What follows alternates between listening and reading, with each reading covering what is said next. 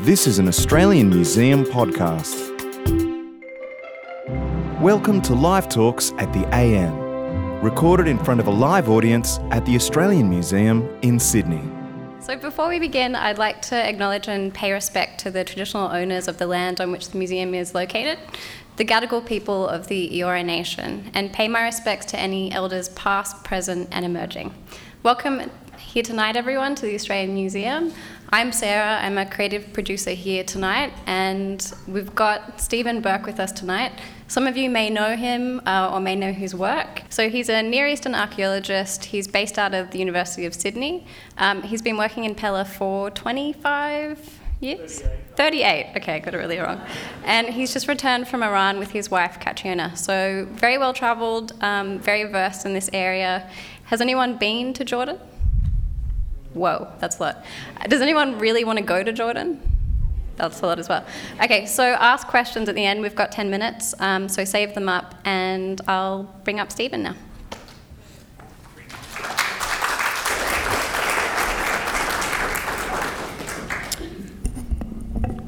Well, thanks, Sarah, and thanks the Australian Museum for inviting me to have a bit of a chat about our work at Pella and Jordan. University of Sydney has been working at Pella since 1979. The first excavation season at Pella was in 1967 from our colleagues at Worcester College, Ohio, and so at one level we celebrated our 50th birthday this year, although the Australian excavation's 40th birthday will be in the next field season in 2019. Pella and Jordan is a large double mound site. Let's see if I can get these silly things to work. It's located about 5 kilometres east of the Jordan River. It's a significant 8-hectare main mound that's about 14 metres thick. Back it goes. And there's a high hill to the south, Tel Hussein, that has a fortress on it through certain parts of the site's history. This whole area, about 25-30 hectares, is occupied over time. One of the best springs in the Jordan Valley erupts down along the south face of the site, and people have been living there more or less continuously for about the last 10,000 years. And when you look at the large tell sites that are typical of Jordan, basically if you build your houses out of mud brick, when they fall down and you level them out flat, no one in dump trucks comes along to remove the debris, and so you build the next one on top of that by levelling that out. You do the same thing for about 8,000 years, you end up with a high tell. It also means when you dig through such things, you have to take the layers off one at a time from the top, and this site was occupied until 1967, all the way down to the first occupation at around about 7,500 BC. Now that being said, occupation in the area of the Jordan Valley been going on for about 1.6 million years. So when people came out of Africa, they basically walked past Pella on their way out. At Pella, we have occupation in the vicinity that we can certainly date back to about 500,000 years. We've got the first sedentary villages, which means the first time people are living for more than 6 months of the year in one place, really, at Wadi Hamad 27, excavated by my colleague Philip Edwards, dating from about 15,000 years ago. And we've got occupation right the way up to, in our last field season, 1967. That's a 5 fil coin made in 1967. It was probably dropped when the last people left the site, pretty close to the beginning of the 6-Day War. Our workmen were terribly concerned that we were interested in these little copper coins because they said, well, you know, we have quite a lot of them, Dr. Steve, if you'd like some. So we had to explain that the ones that we found on the site were different to the ones that they had in their pockets. And the guys were looking at me a little bit going, still a 5 fil coin. So sometimes we have a certain difficulty in explaining why we care about discarded rubbish, but we do, mainly because we're asking simple questions about when things happen, what are the major things that may occur along the way to explain significant changes, and when there are disruptions, to what extent are we able to draw technological conclusions, what we call agency conclusions, invasion, people. Earthquake, we're in one of the largest tectonically active zones in the world. And what we were looking for is, I guess, eternal verities, things that stay the same, and significant things that change. So over the course of 8,000 years at one site, the great advantage is that we can ask these questions over a long period of time. We can actually start to talk about from the beginnings of settled life through to the first cities. When the first cities fall and the second cities rise in the Bronze Age, what are the key features? When the second cities fall and the first great empires rise, what's changed? What does the bringing of empire do for places? To what extent does climate change and significant climate amelioration, getting good, getting bad, have on the civilization? To what extent does foreign trade matter? How important is it to be connected in a world? We always talk about our society as a connected one, but people have been connected for a very long time. It just took a little longer. But we can show that there's connections between Afghanistan, Southern Africa, the Baltic, and Pella about 2000 BC. And if things can move, ideas can move. So that we tend to assume people's horizons are narrow, and we're often wrong at that point. And that's why we care about trade. To an extent, technology and new technology. What does it matter when you invent pottery? What is the key thing about having fired ceramics? What does it matter when you finally have significant amounts of copper? What does it matter when copper is replaced by iron? What does it matter when iron's replaced by steel? When the first empires rise, what is the effect of imperial demands and imperial imposition on peoples? How do people respond to significant numbers of foreigners among them? What is the role of religion? Does it change over time? That's the thing that digging the one site for over 30 years allows us to ask. We ask long-term questions. The other thing, of course, is that it gives us a chance to second-guess ourselves. And you might think, what do I mean by that? Well, if you've been digging a site for 20 years, you've got a pretty reasonable idea of what's been going on at the site. But a whole new generation of people 20 years later will have a different take on the material. So that my colleague Alan Wormsley, a senior Islamic archaeologist on the site, did a lot of really important work in 1981, 82, 83. His significant doctoral students are now back at the site interrogating his own work and adding their insights from 15 years of working in the Damascus Citadel. They're training a third generation of students who are coming out to the sites now. And it allows us to test, refine, and consider anew differences, things we mightn't have understood correctly in the past. As I go through things, just what I'll say is, we've got 38 areas, we've got 10,000 years of occupation, we've got 38 years of excavation.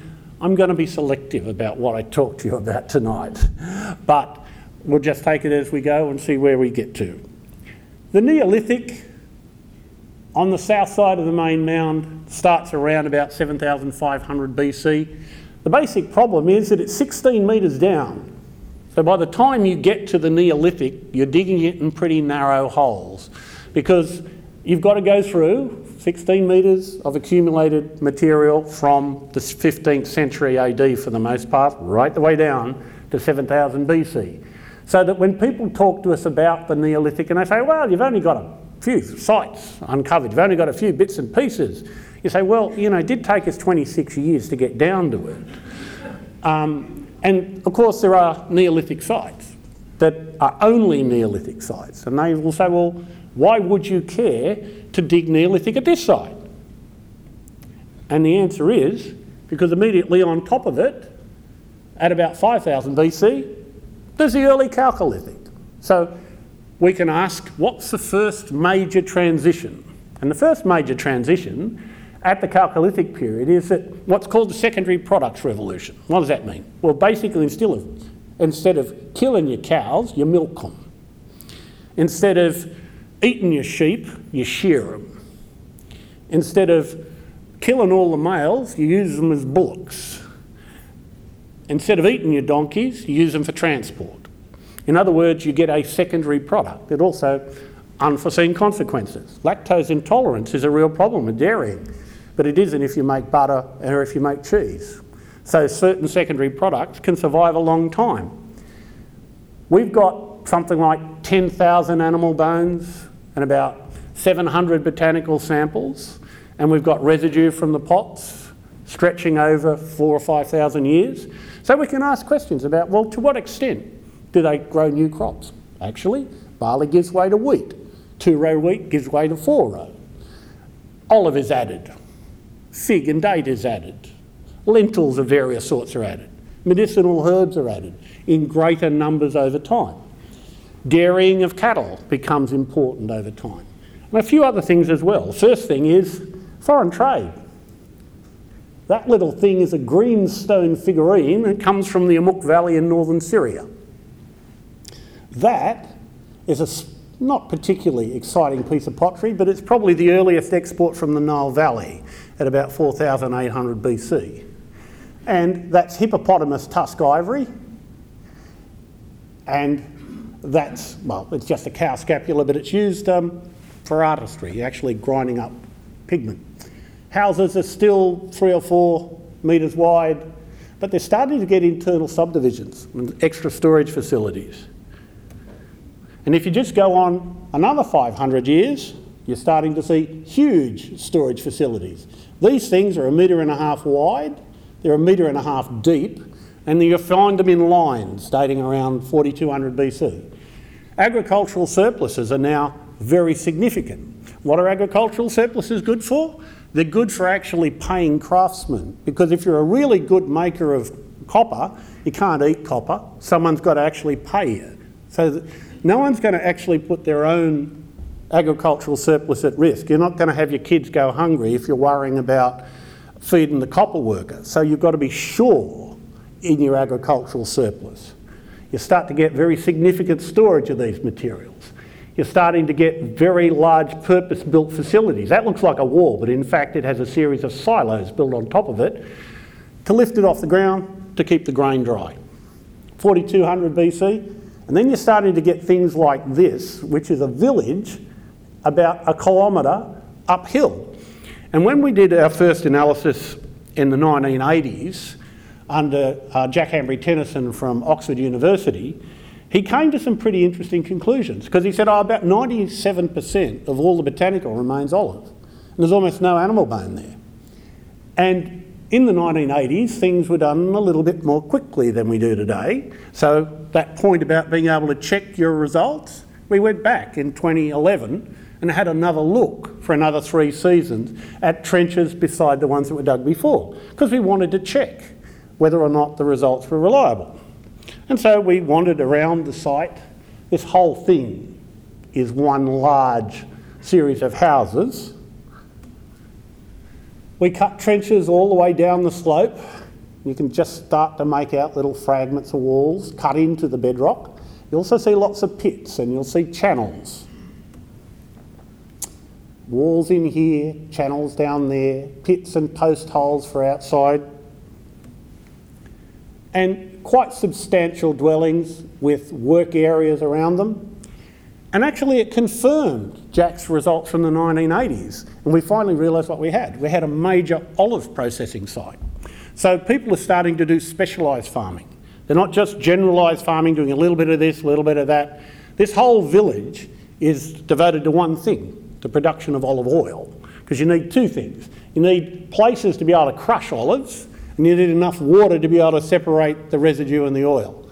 Olive oil is the first great export product of all of the Levantine Middle East. We know this because most of the tombs of pre-dynastic Egypt, dating from about 3800 BC, are chock-a-block full of Levantine olive oil. Literally hundreds of jars of the stuff, and they're labelled Levantine oil, so that we're actually able to show that from 4000 onwards, one of the key things that are going on in the Middle East at this time is significant trade in what we'll call primary products. They're moving grain around, they're moving copper around, but they're moving huge amounts of oil around. And it's starting to drive a significant change in society.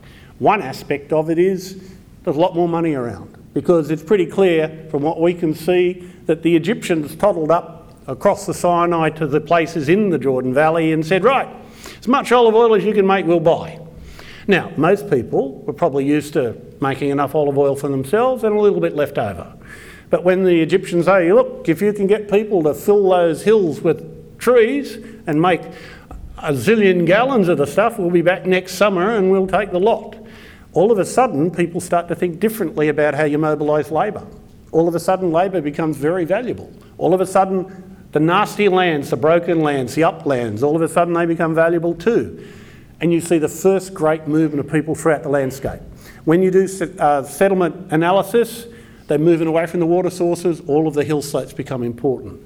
Because, in spite of what some think, entrepreneurs is not a new idea.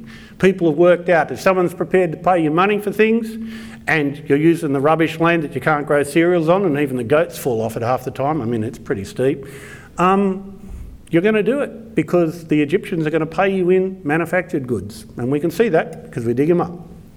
Except this isn't happening in the Roman period. This is happening 2,500 years before the pyramids are built. So it gives you a bit of an idea. All right, don't move. It did move. It gives you a bit of an idea before the event of where these huge city walls come from. Because this is the next step. This is the beginning of the Bronze Age. This is the early Bronze Age. This is the late 4th millennium and the early 3rd millennium. And this is called the first great age of cities, and everybody wants to know, where did they come from? You know, how did they afford these giant walls and palaces and whatnot? Well, the answer is, go back 1,000 years and you can see the genesis of this. And I'll give you a few more reasons to believe it in a minute. Our basic problem at Pella, of course, is that the early Bronze Age city walls are all around the edges, so we can get at the edges. This is where the city walls are. Trouble is, if you want to dig the early Bronze Age on the inside of the tell, it's 12.5 metres down, so we have the same problem. And we solved the problem by going up onto the high hill of Tel Hussein, because the high hill of Tel Hussein has a Byzantine fortress of the 6th century AD on top of it, and the rest of it's early Bronze Age. Basically, the whole thing is one huge early Bronze Age fortress. There's these large rubble stone platforms, and they've terraformed the entire eastern slope, this entire eastern slope of the site. They put gateways in, they've got a thick city wall along the side, and this is a very large fortress. And it's a very large fortress with a lower town with another very large city wall around it. And what you've got to think of this thing is effectively it's the Royal Acropolis. It dates around about 2,800, 2,900 BC. We're still well 500 years before the pyramids.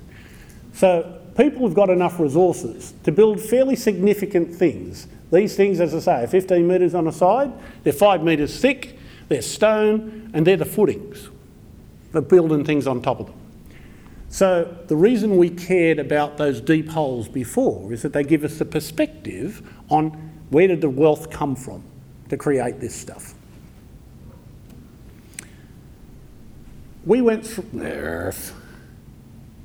I'll get this right in a minute. We went through a series of city gates, one sitting on top of the other. Gates are important because they give you a bit of an idea of what sort of a view people have of their defensive needs, of how wide the gates need to be for things to get in and out. You can run a couple of wagons in through there. There's a lot of voids in here, and you might wonder what they are. They're pieces of timber, so that the thing is a combination of pavement and timber, and it runs all the way out and around the corner. It's an indirect access gate.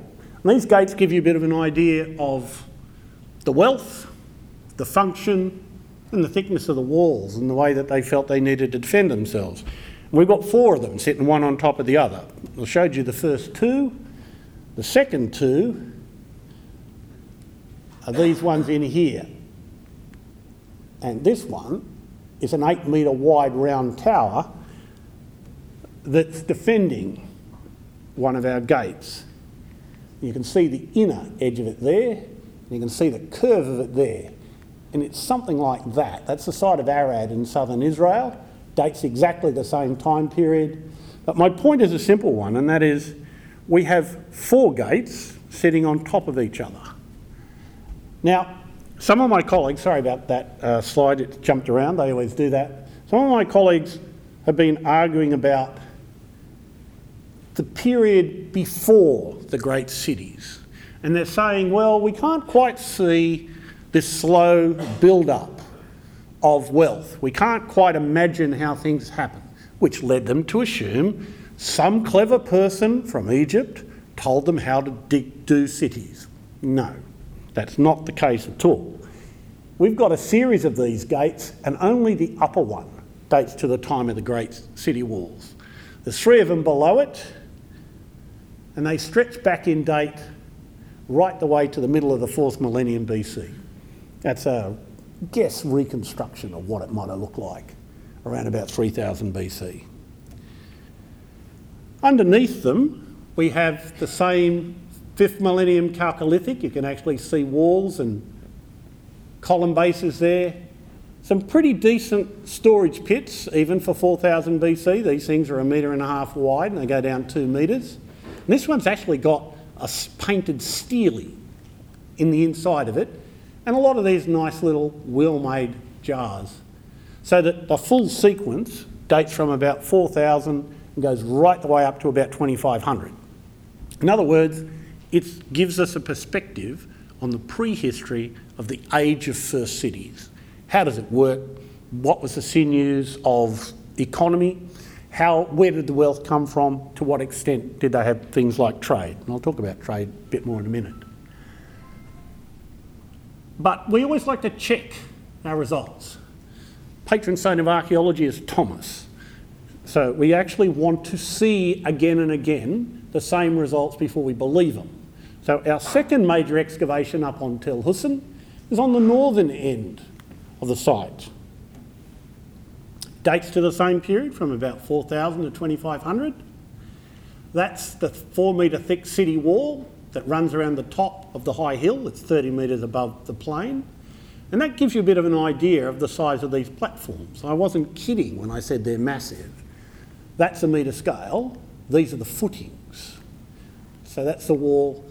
We're interested in the time period immediately after the time of the city walls and the time period immediately before the city walls, to find out what happened at the end, to find out what happened at the beginning. What we were able to say is the final phase of the early Bronze Age dates to around 2700 BC. It's relatively fitful occupation on top of a very wealthy early Bronze Age 2 occupation of about 2800 BC, which is destroyed in a huge regional earthquake. In fact, pretty much every site in the Jordan Valley goes down. But this stuff mends up into these huge plates like minsaf trays. And the important point about this is not your normal crockery. These things are 1 metre wide. These are the residues of group feasting activities. And it gives you a bit of a hint as to what people are doing, how they're mobilising labour, how they're generating wealth. They're feeding people in very large groups. They're making provision for large group festivities and feasts.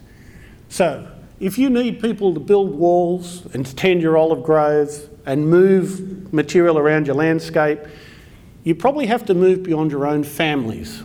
You probably have to move beyond your own relatives. And one of the best ways to get strangers to work for you is feed them. So that's the bit on top of the wall.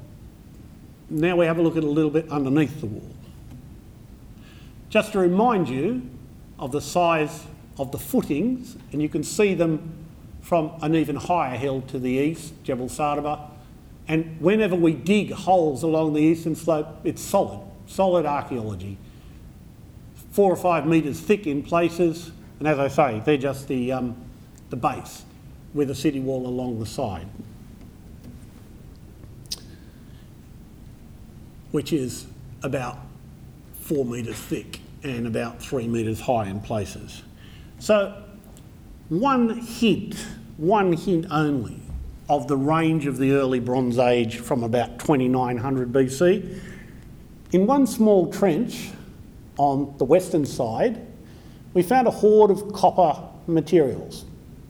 Simple axes, probably splitting axes to split timber. This is anything but simple. It's a very large spearhead and little bits and pieces of copper. Probably a hoard that was being re-smelted to make new material.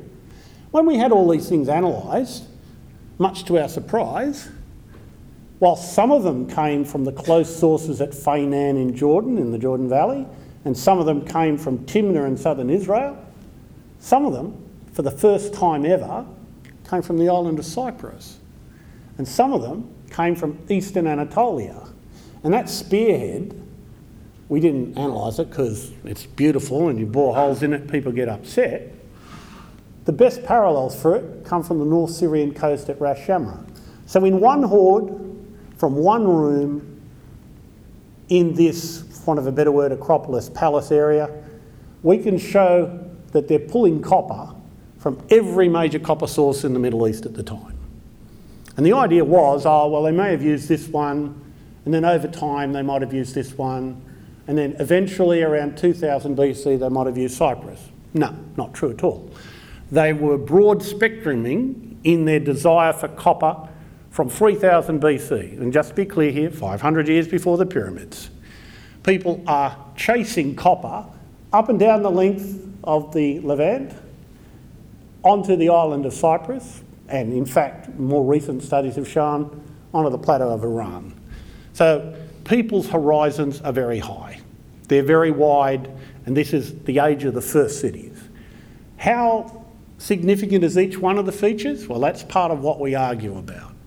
What we can say is agricultural surpluses are so reliable that they can afford to push the boat out a bit for craft specialisation.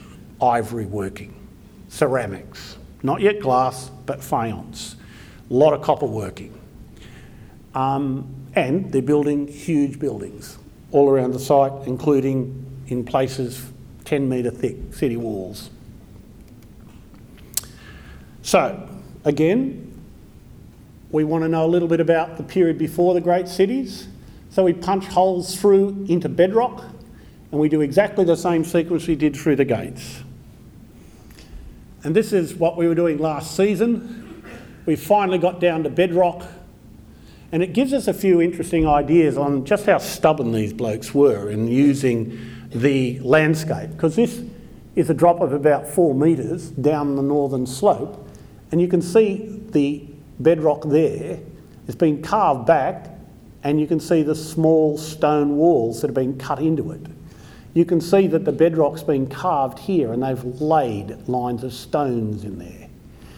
They've cut pits and plastered them. This is an outside work area. Sod's law, you never actually know when you put your trenches in a place that they're going to come up trumps. So of course, this trench, which we dug for 5 years, is exactly all the outside areas of this lovely house, which we were able to get about 50 centimetres of by the end of the 5th season of excavation. Let me tell you, the excavators in here were not impressed with my choice of where to place the trenches. As I said to them, I think we'll dig on this side next season. They said, really, Einstein, great idea. But nonetheless, we were able to show, through a detailed analysis of this material, that what we thought had occurred from the first 2 soundings is exactly the same in each place. We know this as much as anything because we have a series of radiocarbon dates that date the various phases from 4000 BC right the way up to around about 2700 BC. We've done this in a number of different places across the site, and we've done it for exactly the same reason. We're trying to verify and tighten up our story. We want to understand where the first cities come from, and this is one of the ways we do it. Then the first cities all fall over in probably a very nasty combination of earthquake and just possibly severe climate change around 2600 BC. And by severe, I mean like half the rainfall suddenly, like within 10 years. And that can mess up your plans for agricultural surplus. So for the best part of 500 years, Pella is unoccupied. And then Shazam, it gets reoccupied at around about 2000 BC. And from pretty much the get-go, you have city walls running around about 6.5 hectares of the site, We've excavated a couple of trenches. That's the Middle Bronze Age city wall. In places it stands 8 metres high. In places there are 67 courses of brick, and they use up so much clay in each one of these walls that you get layers of black brick, layers of green brick, and layers of orange brick, and it's not phasing, that's the same wall, it's just they're literally digging out huge amounts of clay. About 4.5 million bricks, and if you stack them all together you get 2 Giza pyramids. So a little bit of respect for the wall makers. This is another section of the wall, and you can see just how beautiful the city wall is. And this one actually has an 8 by 12 metre solid brick tower that projects back into the side of the tell, because this is the low area and they need towers along the side. They didn't need so many up around here, even though it was still 4.5 metres thick and in places 7.5 metres high. So the city walls, same question, where'd they find the agricultural surplus? We do the same story, trying to work out what's going on. But there are a few other interesting things about the Middle and Late Bronze Age. In the Early Bronze Age, we would have loved to have known more about the cemeteries of Pella, but we never found the Early Bronze Age cemeteries. But in the Middle Bronze Age and the Late Bronze Age that follow it, so the second millennium BC, round figures 2000 to 1200 BC, we found a very large cemetery all the way across the north slope of Tel Hussein. So literally, you can see your cemetery across the Wadi. And some of these can be pretty interesting. This weighs about 4.5 kilos, and it was found hammered onto the legs of a person who'd been beheaded in the doorway of a tomb, dating around about 1400 BC. So some people would say, oh, these are anklets. I said, no, your anklets you can take off. These things were hammered on. They don't, this is cold hammering. So the poor dudes that had these things around their legs weren't going anywhere. And there's a line of 4 of them that actually goes along the edge of that tomb there. And that tomb goes back 22 metres into the rock. So the tombs get pretty large. And some of them, if you're lucky, have a couple of thousand objects in them.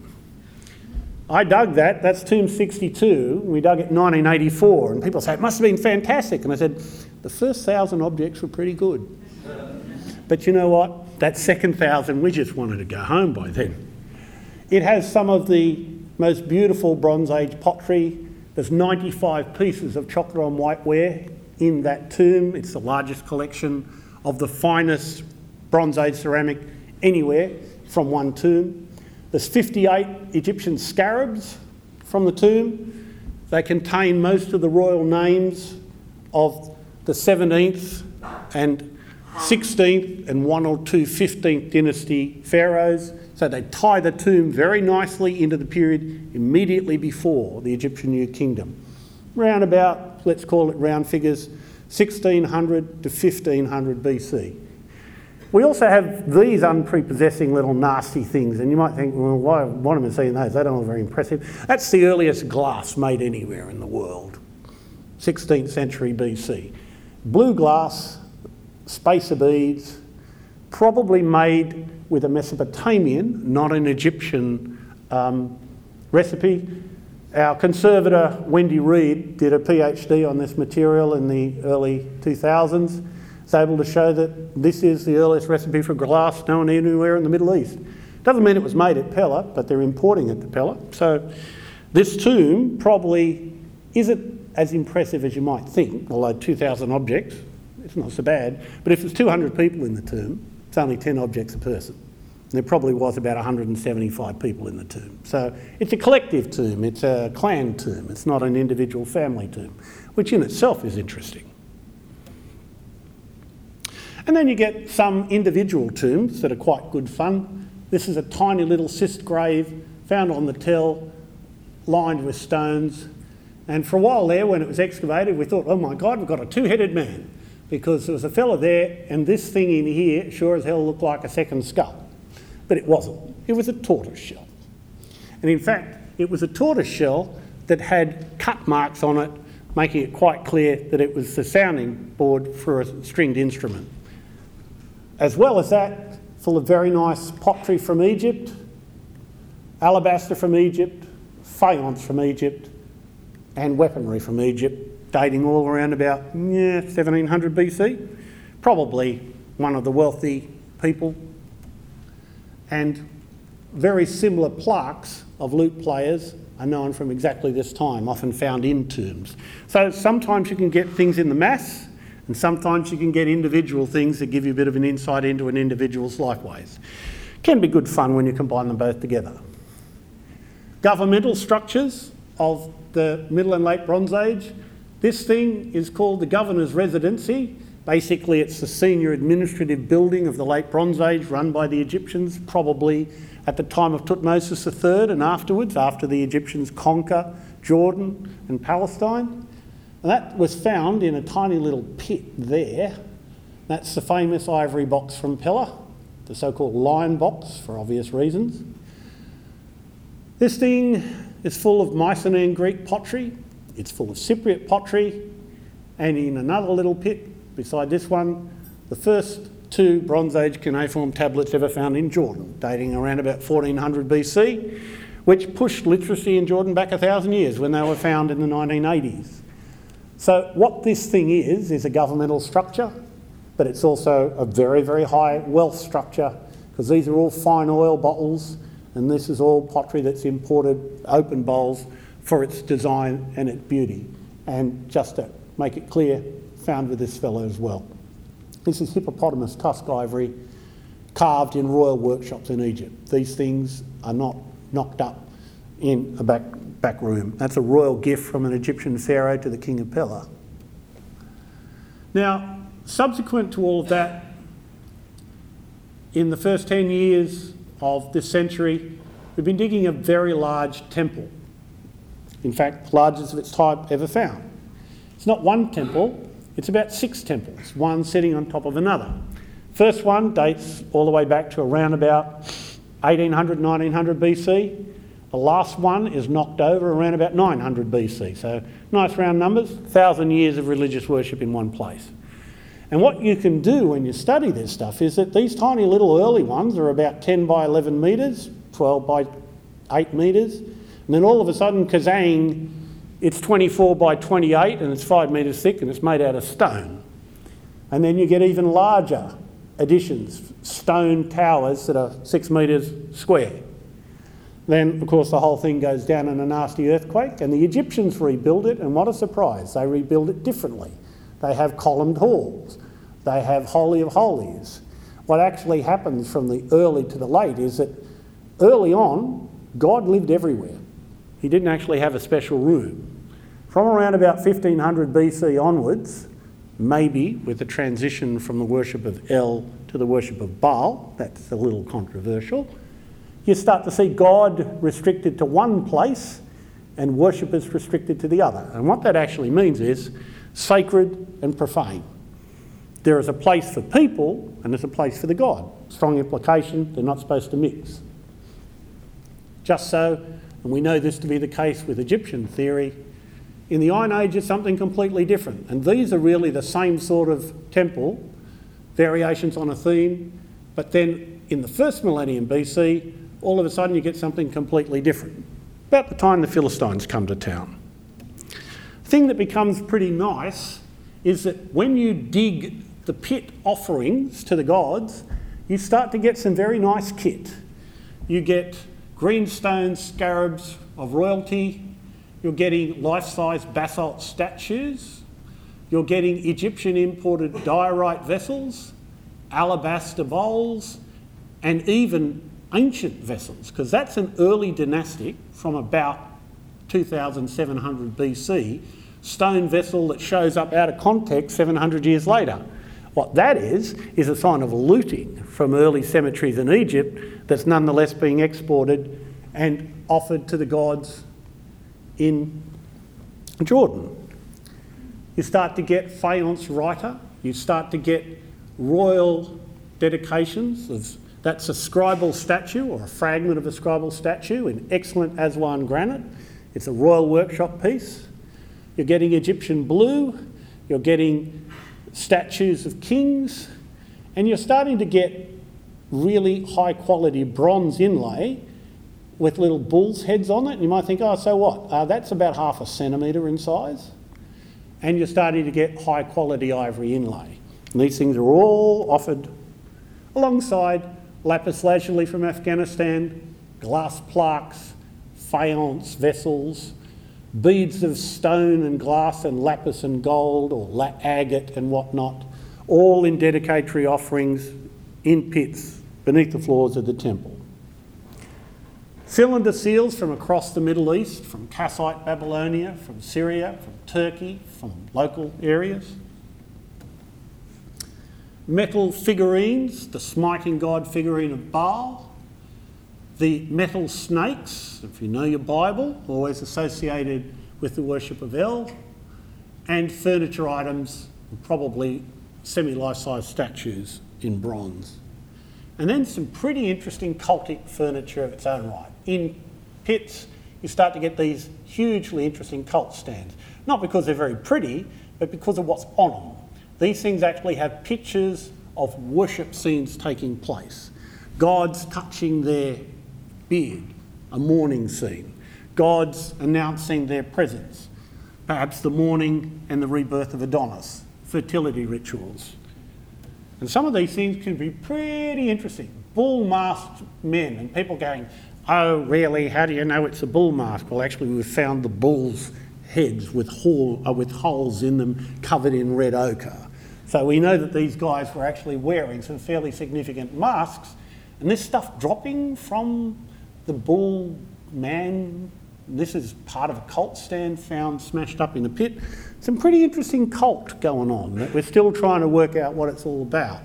But that's why this stuff is precious, because they're windows onto actual cult practices dating around about 1400 BC.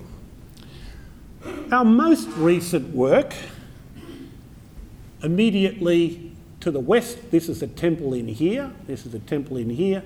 Immediately to the west, over the last 10 years, is asking a simple question. Well, what's beside temples? You know, who lives beside temples? What sort of buildings are found beside them? What's in them? How do they relate?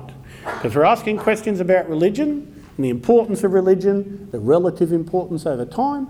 They're investing a lot of money in these buildings. They're not tiny. And these things are probably 10, 15 metres high, and they're probably covered in red plaster, so they would have stood out. So we want to know what's beside them. And in the last few years, we're getting down to very large stone buildings, which look very likely to be the palaces of the kings of Pella in the Middle Bronze Age. Simple thing, kings don't like to walk very far to go worshipping the gods, so the palaces tend to be pretty close to the temples. And we found that in 6 different sites across the near Middle East, so it's not too big a surprise, but it's nonetheless gratifying to find the things. And to find the seal impressions and the seals themselves and the cylinder seals on the beautiful brick floors, suggesting high-level administration going on. Slightly later, that one I showed you was 1600, this is about 1500. Thick plaster floors in large courtyard areas which have been relaid and relaid and relayed again as they fall out of use. And associated with them a series of these things that look like wells, but we have to be a little careful because these things are about 4.5 metres deep, but they're nowhere near the water table. So they might well be collecting water, but they're not, strictly speaking, wells going down to the water table. The thing that's interesting is they've got some really weird stuff in them. Now normally you might expect, if it's a typical well, you're going to use a jug of some sort. Occasionally they break, you're going to find them in the bottom of the well. Not a case at all. What we're finding here are these tiny little alabaster vessels, that's a centimetre scale. You're finding these little incense pipes. Then you're finding things like one small bead, or one highly polished spindle whorl, or one jewellery box cover. And the other thing that's interesting is normally you'd expect to find 60-70% sheep, goat, 20% cattle, and then a few other things. All the animal bones in here are fish and crow. Now, fish and crow, the netherworld and the world of the sky, these are appropriate offerings to gods or your deceased ancestors if you wish to know the future. You make an appropriate offering, and so that they know it's you, you put one personal possession in there as well.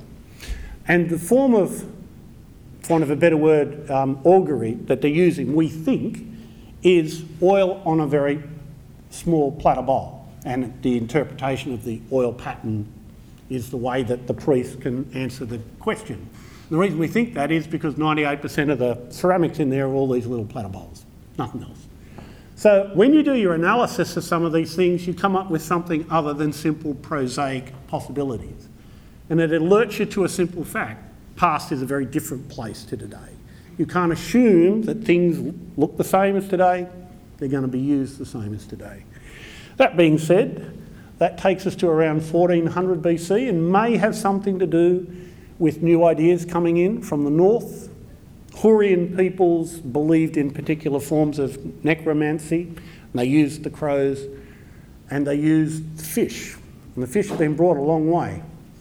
But around about 1400, the Egyptians get into the act and we start to see rebuilding of the complex with stone paved floors, but they've got these things in underneath the walls. They're called lamp and bowl deposits, where you actually get a lamp and you get a bowl on top of it and you get an offering in the two, and they're there probably as an offering to secure the safety of the building in an earthquake zone. It's well known in Egypt, it's not known anywhere else. It suggests that these buildings were built at least under strong Egyptian influence of the Egyptian New Kingdom Empire. Trouble is, they're bloody clean, these Egyptian New Kingdom fellas, because in the last field season, we opened up a 10 by 15 area and we got some beautiful architecture and there was not a damn thing on the floor. Not a thing, not a skerrick. So I'm a little jaundiced when it comes to empire, because empires are very neat and tidy and it makes my job a lot harder. You start to get large pebble piazza, you start to get large storage areas, and you get large offering pits, and some of these pits have some pretty neat stuff in them. I'm not saying that's the world's first bong, but it's certainly used for some form of communing with the spirits. You're getting these interesting things, which are ring kernoi, and what they're actually used for is the first fruits of the season. You offer your oil, your wine, your milk, your butter. It all swirls together and then the thing goes into the pit as an offering to the gods. And there's quite a lot of fairly fancy little bits and pieces, be it gold or carnelian. And as I say, we do the same thing. We get the same lot of radiocarbon dates that confirm the dates of the earliest material about the same date as the earliest of the temples. And this sequence of buildings, one on top of the other, roughly parallels the sequence of material in the temples, but with one interesting variation. During the time of the Egyptian empires, the temples get wealthier and the palaces get poorer. So what's going on there? Well, pretty clearly, the religious elites are being co-opted by the Egyptian empire, but the previous ruling families are falling on hard times because they're paying a lot more taxes to the Egyptians to keep their heads on their shoulders. So that if you actually analyse these buildings, the earliest ones before the Egyptian empire are beautifully made.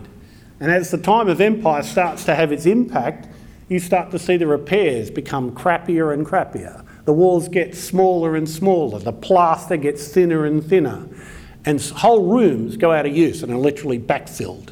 So that it's not just that we're interested in what's there, it's trying to understand what it might tell us in relation to something we've just dug before. So the temple sequence is full of really nice stuff, but it tells us something very profound about the way the Egyptians govern, the way they were able to control the land. And then, Shazam, the empire ends. There's a very large destruction around about 1100 BC. The Egyptians go home, and from what we can tell, they don't come back again. So the next major civilization, if I can call it that, the civilization of the Iron Age, is pretty much something new and something not heavily influenced by imperial Egypt. Now, when we first were working on the Iron Age materials, the first things we were able to study were materials from tombs. The tombs are very different to the Bronze Age tombs. First thing, lots of lamps and lots of chalices. And you might think, well, so what? Well, actually there are almost no lamps and no chalices in the Bronze Age tombs. And these lamps are found in the hands of people. You find them buried in extended positions with the lamps on them. You find the chalices sitting beside their mouths. Then you find things like beautiful bronze belts, except that they've been ritually killed. They've been twisted and broken. You do find weaponry, but it's been hammered into the ground and bent over. So there's new ideas going on here. And you get a lot of this stuff, which is gypsum, made in the Jordan Valley, not the alabaster you get from Egypt. This is local produce. And then you get things like this. Now, this is beautiful hippopotamus ivory inlay. And you might think, yeah, okay, so it's furniture inlay, except it wasn't found in furniture. It was found on the chest of a person, and it was found with a series of beaded collars associated with it. So this thing had been cut down and repurposed as a pectoral that you might be familiar with from ancient Egypt, except this is in the Iron Age, dating around 1000 BC. So that what you're seeing is a combination of new ideas about weaponry and how it needs to be treated, new ideas about the afterlife that emphasise light in the dark, and liquid offerings, because there's very few offerings of solid materials, locally produced material with very little from the outside world. And when we did our first series of excavations on the eastern end of the site, gotta say it, the Iron Age architecture was not inspiring. You go down 6.5 metres through the Hellenistic to get to this stuff, and you wonder why you bothered. There's little fragments of wall here and little fragment of pit there. There's some interesting apsidal, i.e. round at one end buildings, because anyone who knows anything about Philistine architecture on the coast, that's a pretty good sign of new architectural forms, except we're not on the coast, we're in the Jordan Valley. And anyone knows anything about your Bible, there is some suggestion that the Jezreel Valley, which is immediately opposite Pella, starts to see a Philistine presence. Certainly poor old Saul found a Philistine presence there because they nailed his carcass to the wall of Beth-shan, only about 5 kilometres away from Pella. However, this teaches us a nasty lesson. If that's all we dug, if we'd have packed up shop in 1990 and come home, we would have concluded that the Iron Age was a big, ugly, unimpressive hill village, and we'd have been 100% wrong. We had a hint way back in the 80s. My predecessor Tim Potts dug up these beautiful cult stands in a pit in the far northern end of that large trench I showed you, but there was nothing else in here to inspire. You can see the odd pit, the odd fragment of stone, nothing to get your blood working. But these things were unique and beautiful and completely isolated. Until when we were doing the temple sequence, as I told you, we found that Iron Age temple at the top of the sequence dating to about 900 BC. And this is a perfectly decent structure. It's 12 by 8, the walls are 1.5 metres thick, and it was probably about 5 or 6 metres high. This is one guess at the reconstruction of how it might have worked. There's an altar in the courtyard to its east, and it had some pretty interesting cult furniture associated with it. This thing, which we call the cow box, is probably a model shrine, but it's a model shrine that's actually had incense offerings burnt inside it, and these little incense cups, which are found smashed in it, give us a bit of a hint.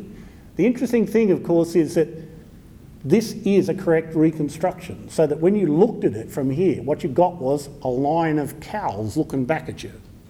So whatever's going on here, this is a pretty interesting, different concept of God or Godhead, or even just shrines and offerings. But it's something new, something we haven't hit before, and the best parallels for it are up on the Euphrates River. And then we get these things. This is another one of these nice cult stands.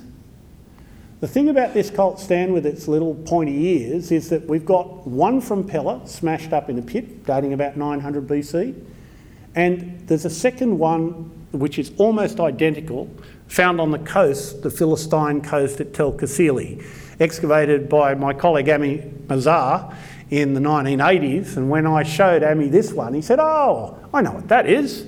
That's one of our Tel Kasili cult stands. They must have brought it down the Jordan Valley and deposited it in your temple." I said, "Here's the thing, Ami, I've got another idea for you. I reckon that yours at Tel Kasili might have been made at Pella. And it might have been taken down the Jezreel Valley and lobbed in your temple at Tel Kasili." And he went quiet for a minute and he said, "You know, we never did actually check where the damn thing came from." So both of us are working on our cult stands at the moment. But the key point is, both ends of the Jezreel Valley are linked together by material that's identical at about 900 BC. It's probable, not that I'll admit it to him just yet, that Ami's right and that this is indeed a Philistine cult stand, and it suggests that the temple in the Iron Age has a very significant Philistine component. And just as the Iron Age temple is sitting there, on top of the Bronze Age material I showed you a second ago, we wanted to know what was happening in the Iron Age. And the answer is a lot more than we thought if we'd been digging, if we'd only taken the testimony of our excavations in the eastern end of the site. Because we found a very large multi-room complex, often with walls 2.5 metres high, and each one of these rooms has been destroyed in a massive earthquake, we think, or it might be military activity by Hazael of Damascus, around about 800, 830 BC.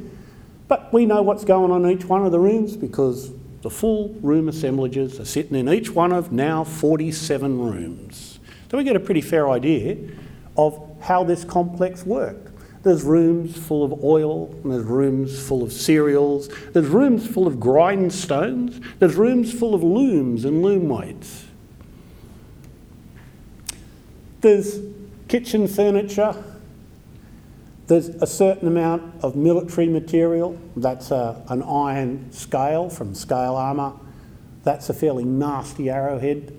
There's Egyptian style scarabs from around about 900. There's simple pottery vessels, there's interesting amulets of one sort and another, and some very high quality basalt materials as well. And if you're lucky, we can do our National Geographic photos too. You can actually put the pots back together and work out where they're all found.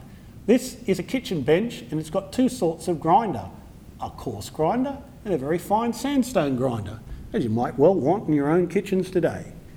And you can actually find these small oil vessels, incense vessels, vessels for holding barley.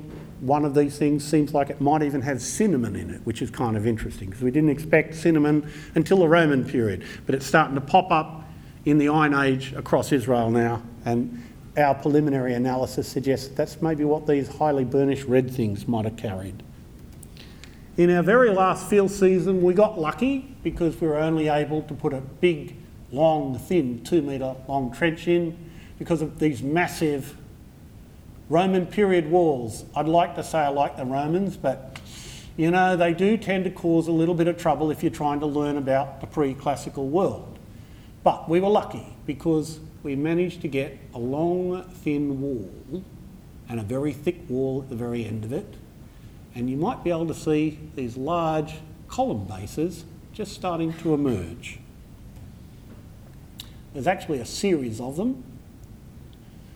And what this thing looks like is a monumental entranceway to the building.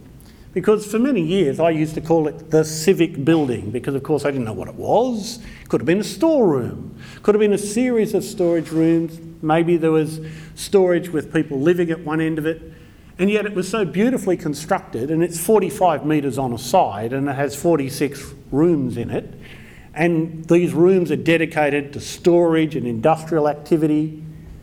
It started to look very much like the Iron Age palaces of other parts of the southern Levant. This particular palace is in a site in Turkey called Zincirli, and that's the monumental entranceway of the so-called Bitlani Palace style. And that thing there, I suspect, is that little bit of the entranceway, because we've got 46 rooms running immediately to the south of it. So, when we finished work in 1990, I'd have said we had a big hill village. And our last field season, finished a couple of months ago, would suggest that 100 yards further to the west is Jordan's first palace of the Iron Age. And just to be sure that we're not kidding ourselves, from these buildings starting to come some very impressive luxury items. This is a carved steatite vessel with palmettes on it. It's only a little thing, it's about 10 centimetres across. You only find them in the palaces of Assyria, the palaces of Urartu in Turkey, and the palaces of the Iron Age kingdoms in Syria and the Lebanon. This is our second one from Pella. This always happens when you change from one platform to another. That was the building plan from 2013, and all of the dates, the radiocarbon dates, you'll have to trust me here, all cluster around about 10 years, around about 830 to 800 BC. That doesn't tell you when it was built, that tells you when it was burnt down. Or so it seemed from my view on the top of the book. Just checking my time. I think we're getting pretty close to time. So all I'd like to say is I haven't even talked about Pella of the Decapolis, Pella of Alexander the Great, Pella of the Roman period and Pella of the Christian exile, or Byzantine Christian Pella, or Islamic Pella. Because there's a hell of a lot of it to talk about, and I've given you a bit of a look at pre-classical Pella, the bit before Alexander the Great, the bit before the most familiar historical ages, the first three great ages of urbanism. The early Bronze Age, that I talked about on Tel Hussam, the Middle Bronze Age, which we have on the Tel, second millennium, and the Iron Age of the first millennium. And what we do in a big site like Pella is we compare one age to another. What they eat, how they traded, how they interacted with each other, how they compare to each other, to the sites around. We want to know what makes early civilizations tick. And being able to do it in one place over a period of 8,000 years means we can control for a few of the variables, because we don't have to keep asking, is it about landform, is it about water? It's the same water, it's the same landform over time. Also, a few cautionary tales. You've got to be very careful assuming that you know what's going on in archaeology, because as I said to you, 150 metres to the west of what we've been digging for 12 years turned out to be a completely different story of exactly the same time. So archaeology teaches you some fairly harsh lessons over time, and the first one is not to be too confident of your results, which is why, having dug there for 40 years, it will not surprise us if we're doing good work there in another 40 years to come. Thank you very much for listening.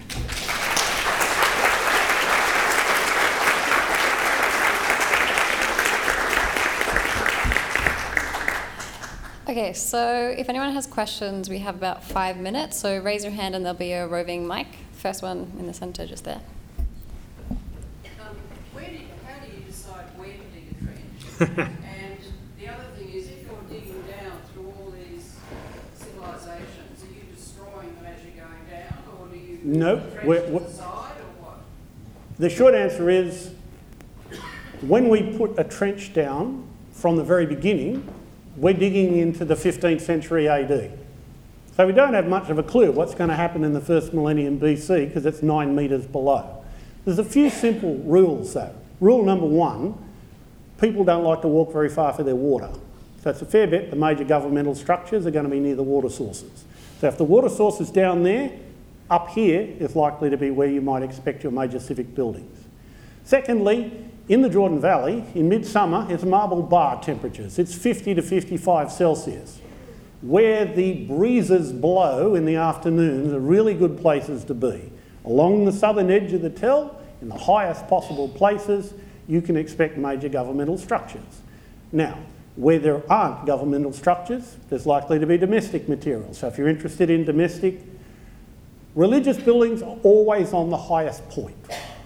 So if you can do contour planning and get a guess, and sometimes it is no more than a guess, of where the highest point's likely to have been on your site over time, fair bet that's where the temples are going to be. Lower areas where you actually see your city walls dive down, fair bet that's where the gateways are going to be. And sometimes you can literally stand on the site, you can see the contours, and they drop down, then they go clonk like that. It's a fair bet that's where the city walls are going to be, because everything butts up against the inner face of the city wall. So that being said, you can still put trenches down and get it horribly wrong. We didn't put those trenches on the eastern side of the site and dig them for 12 years because we wanted to get the crappy eastern suburbs of Pella. We thought that's where the good stuff would be, and we were dead wrong, because the water source is in the east, but the nice breezes are over on the south. And we guessed that the water was more important than the breezes. Having spent a few summers down in the Jordan Valley, we were dead wrong. I'd much rather get the breezes than the water, and that's as it turned out. Second thing about destroying things, every single time you expose a structure, you're asking yourself a simple question. Is that the best example of this we're likely to get on the site? Because if it is, you've probably got to leave it put. I didn't get a chance to show you some of the areas where we come down on beautiful Roman mosaics. Well, no, in spite of my desire to get down to the Iron Age as quickly as possible, you can't really dig away your polychrome Roman mosaics. So that when you get a beautiful example of a Christian church, sure, you leave it up. When you get a beautiful example of a Roman mosaic, you leave it be. When you get a beautiful example of a Hellenistic building, you leave it be. Does it cause you trouble? You betcha. Because sometimes you've literally got to jink 10 metres in one direction, which means you've got to dig all the other stuff away again. So that's why we've been there for 40 years. If we didn't have to jink every now and then, when we got the Bronze Age temple, we couldn't dig the thing away. It's the most important find in the Jordan Valley religiously for the last 50 years.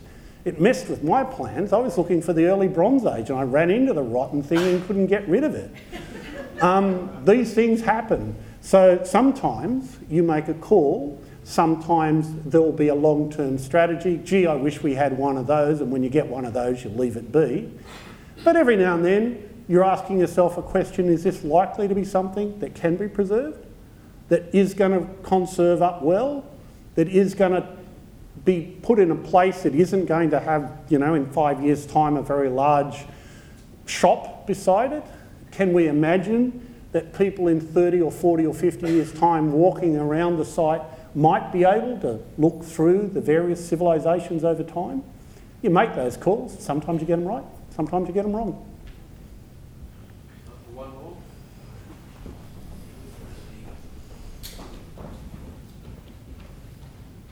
Hi, thanks for that.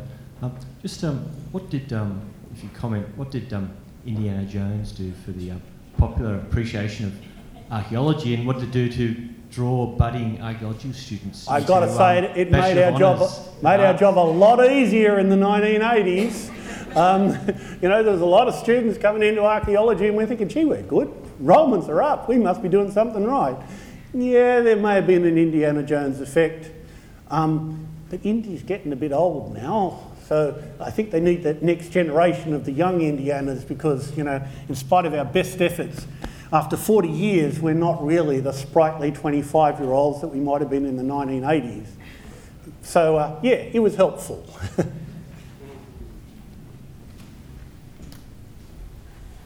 All right, so if anyone has any other questions, you can grab Stephen on the way through. I can have a beer now. You can have a beer now. I think we put it away. So just a round of applause for Stephen and his amazing insight.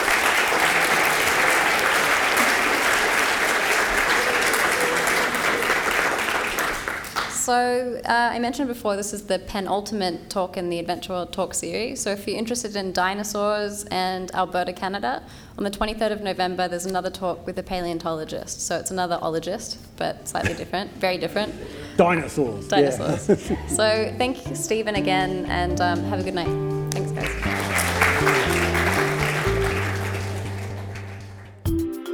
This has been an Australian Museum podcast.